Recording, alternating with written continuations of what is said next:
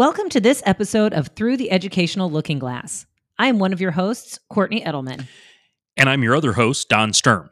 We're both in coaching roles in Morton Unit School District 709 in Central Illinois. Thanks for joining us as we try to gain clarity on the variety of topics concerning teachers today. So let's take a closer look at today's topic. Today's topic is looking at ourselves as continual learners. And part of what got us thinking about this topic was the NEA data that you shared, Don. There was a chart that came from the survey January of 2022, and that data showed that 78% of respondents supported the idea of temporarily suspending professional development and other extra duties, and 51% of the respondents strongly supported that. Now, part of the complexity of that, as we looked for quite a long time at that chart, the other extra duties thrown in there. So if it had only been professional development, there would have been a stronger commentary from the membership on that. Well, and when I first looked at it, it was on the counter. This is from the NEA Today, the current issue. I think it's the April issue. Yep. But as I opened, I was like, oh, surely that can't be.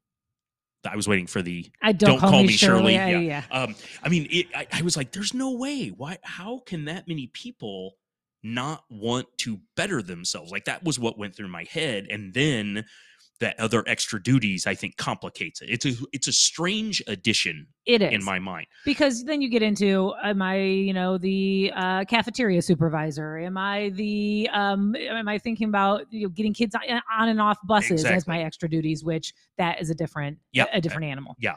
And so I did put going back to the connections thing, I thought, okay, I'm going to put this out on Twitter and see how people react to it. In fact, I even tagged NEA Today and said, hey, can you tell me more about why you linked those two together? I have not heard anything back from them, but I did put it out on Twitter and basically say, how do you feel about this? Like, what's going on here? And I'm going to read you some responses that I got from people.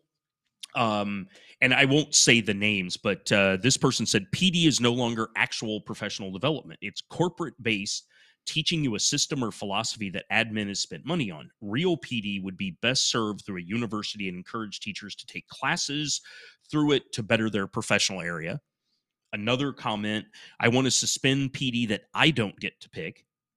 Yet another, I have no problem with PD I get to choose, but the district mandated stuff is usually garbage.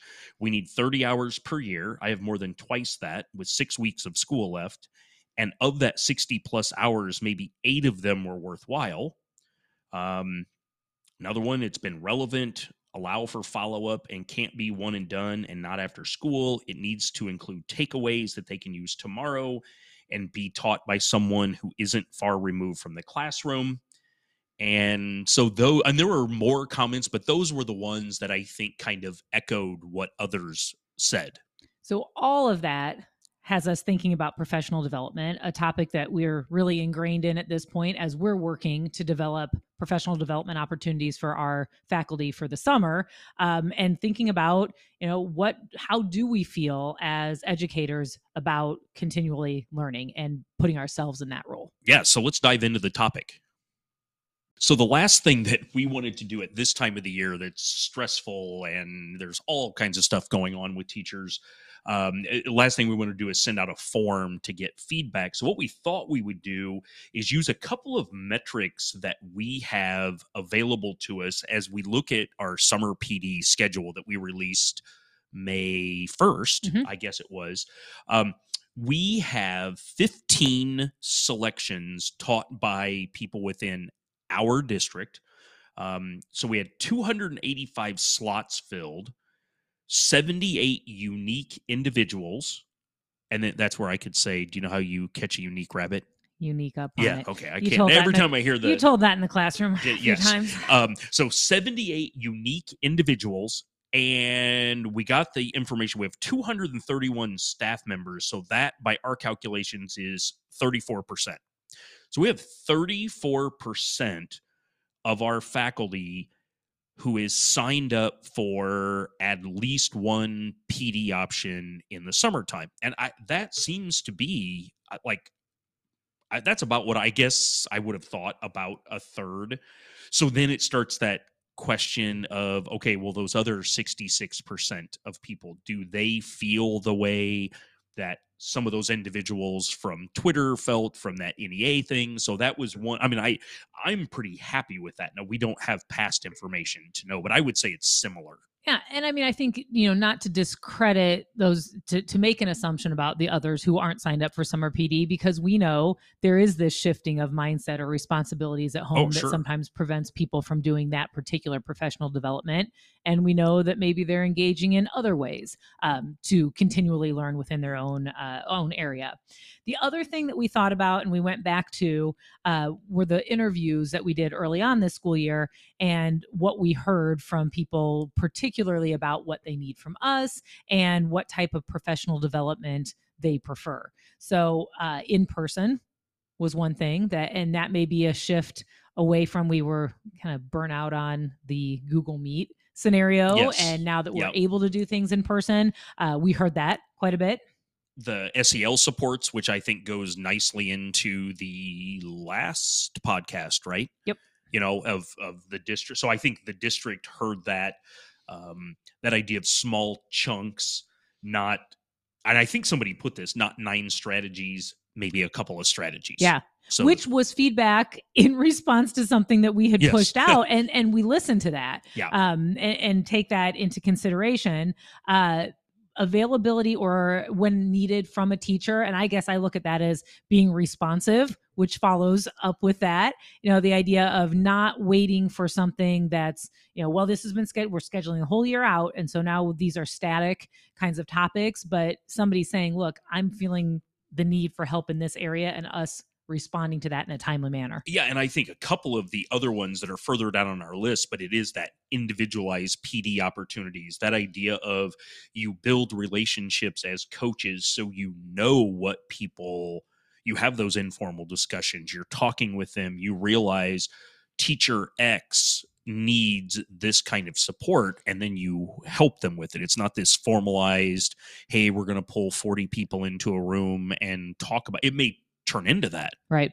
but well, and then I think the last thing, or one of those things at the end of the list, is teachers getting something that is important to them and even licensure out of it. So, when they're engaging in professional development, getting professional development hours from that. Yeah. The one I do want to mention is we had one that's at least one that said something about like Alex training. And that made me think about the person from Twitter who said it's, that most PD is corporate based teaching. So I often wonder, like, this teacher was asking for Alex training. It's going to be taught by one of our teachers or coaches. So it would be interesting to see if they would view that in that same light, or by corporate, are they really talking about somebody from the company who has no context for the district? So, in that idea of listening to what teachers are saying, taking that into consideration when we plan professional development, we really did want to be varied in the type of PD that was offered. And so you'll see, I think, throughout the course of the year and also represented in our summer professional development opportunities, different types of professional development. So maybe to talk a bit about those. Well, it's funny. We've always, I think back to that graphic I created a couple of years ago before you were in the coaching role, where there was an umbrella and like that branding. Mm-hmm. And I think that's what we've tried to do more, is this branding. So we have toolboxes. We have PD that is labeled as toolboxes. And those are things that, I don't know, for lack of a better way of describing it, a teacher could take this and literally go into their classroom the next day and bring in an idea. That's kind of that toolbox idea. Yep. Deep dives, which I don't know if you were the one who originated those, but that idea of the more philosophical kinds of discussions. And I think you made a good point that if we are always doing things like toolbox professional development, where it's 9 strategies that you can use the next day, maybe you aren't giving as much thought to really your philosophy of education, or looking down the road at what kinds of changes that you could make in your practice long term. Yeah. So like this year, we're going to do what? Grading, homework, and productive Productive struggle. struggle. We're I was struggling. struggling. Yes, Yes. struggling with that. We've done book studies. Mhm. We're currently doing the one of my favorite ones is the Atlas of the Heart, and we've gotten good response to that. And that one was chosen specifically because it did not have as much of an academic focus, but it had Yep. more of an SEL focus. And that was a need that we saw and we're hearing. Self-paced. So trying to give, recently pushed out open door PD, which I think we referenced on another podcast. That's something that you can do on your own time when it fits your needs. And then the coach works, if you want to take it to that next level of professional development hours, the coach will work on your time schedule to meet with you. Yeah, and then we still have those tools specific, though it's not as prevalent as it used to be. And by tool specific, when we first went to Schoology, of course, you have to have professional development. See, I guess this is what I struggle with. And I think it goes back to Twitter. Is that really professional development or is that training? Right. And I would probably call it training because it's something, the nuts and bolts of a tool that you're going to have to put into use. And there's not as much creativity or purpose rooted in your philosophy of teaching. Yeah, but then when I say that, we also do some training on Seesaw, Mhm. and that isn't just here's how to use it's ideas of how to use it or iPads. Yeah, you're leveraging Apple that you're going Yep. to That it's not offer. just hey, here's an iPad, press this button. It Right. really is getting them to use it. So, I do think it's important that we have had the philosophy in our district, and I guess we could argue about whether it's good or bad, but that idea of we don't have a lot of outside presenters come in. And I think on the positive side, you could say the people who are presenting in our district know the context of our district. They know our teacher. They may not know every one of the teachers, but they know our teachers. They just know the culture of the district. And I know that some pay a lot of money to have people come in and present. I think it also values the expertise that we have within our district.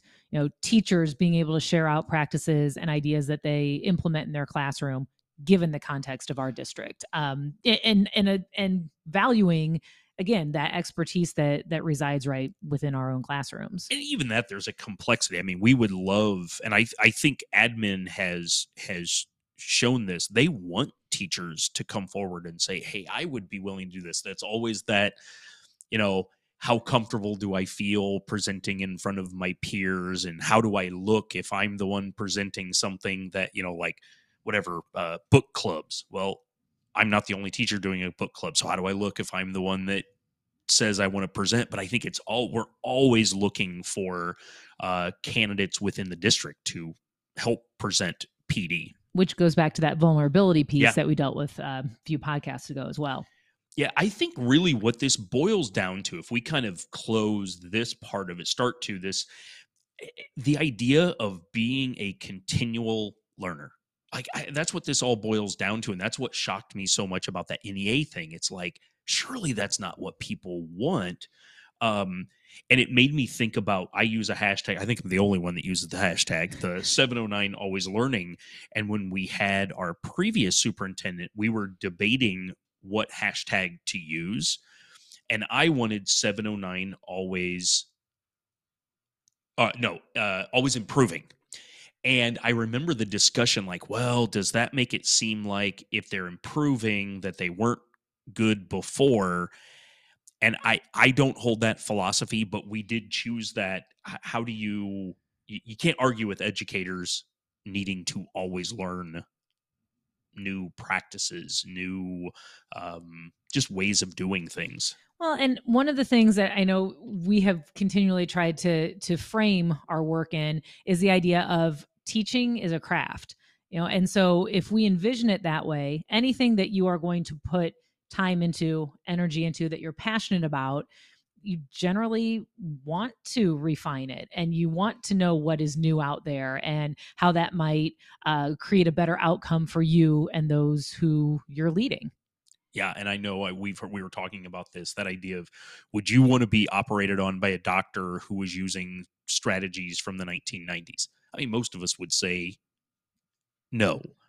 And I don't know that teaching is a whole lot different. I think it helps us to be responsive to that, as we've heard that kind of students are just different today. So we have to learn how to be responsive. We could say, well, but I don't like that new student, but that new student is that new student. And I think we have to learn how to interact and be effective as educators for those students. Doesn't mean that you throw out everything that Sure. you've done, but really being reflective about what changes need to happen within your practice. And then I think maybe the last thing that we'll end on here, and many of you know this, if you don't ever return to that role of student or learner, it maybe puts you a little bit out of touch with your students. And even one of the Twitter responses, the point was made that they didn't want people uh, delivering PD who had been too far removed from the classroom. I think we shouldn't deliver PD if we're too far removed from that student role as well. And that's where, if you're asked to engage in an activity and it puts you outside of your comfort zone, maybe you think more about that the next time that you're asking students to do that within your classroom. Doesn't mean you don't ask them to do that, but it puts you more in touch with some of those feelings or dynamics that might be taking place. Well, like we were talking about in planning for this, that idea of, okay, there's this in my grad class, there's this big project due 4 months from now. There were no stops, checks, anything like that.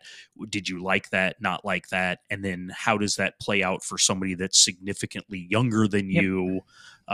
So we always like to leave with reflective questions. And so our first reflective question for you is, how do you improve yourself as an educator? And what prevents you from engaging in professional development opportunities? And that leads into our last question. What can we do in our role as instructional coaches to provide meaningful professional development opportunities for you specifically? And so if you weren't somebody who we interviewed early on, we really would love to hear from you about that. One of our main goals of this podcast is to create meaningful connections. If you'd like to share your responses to the questions, we'd love to listen. This can be done through the Google form that we have linked through the public site on Anchor or through Anchor's voice response option. Additionally, consider sharing your thoughts with a colleague or an instructional coach to open up meaningful dialogue. We want to take a moment to share a comment left on a previous episode by Mary Holmgren from the high school science department. She said, quote, "Things I do well. I participate in PD within our district and enjoy getting ideas from and listening to teachers from all grades and all subjects. I am also a part of the AP Biology and Anatomy teachers' Facebook groups. I actively contribute to both groups and occasionally direct message teachers in those groups to collaborate. I also stay in contact with people from my AP training from 5 years ago and people from my master's program." Yeah, we love getting comments like this. So thank you, Mary. And we thought this comment was particularly fitting because I think she was getting caught up, I think is what happened. And so it was like a bunch of the episodes. So what I do well, the connections, and then even that current episode that you just listened to. So thanks, Mary. We have enjoyed taking this journey with you through the educational looking glass.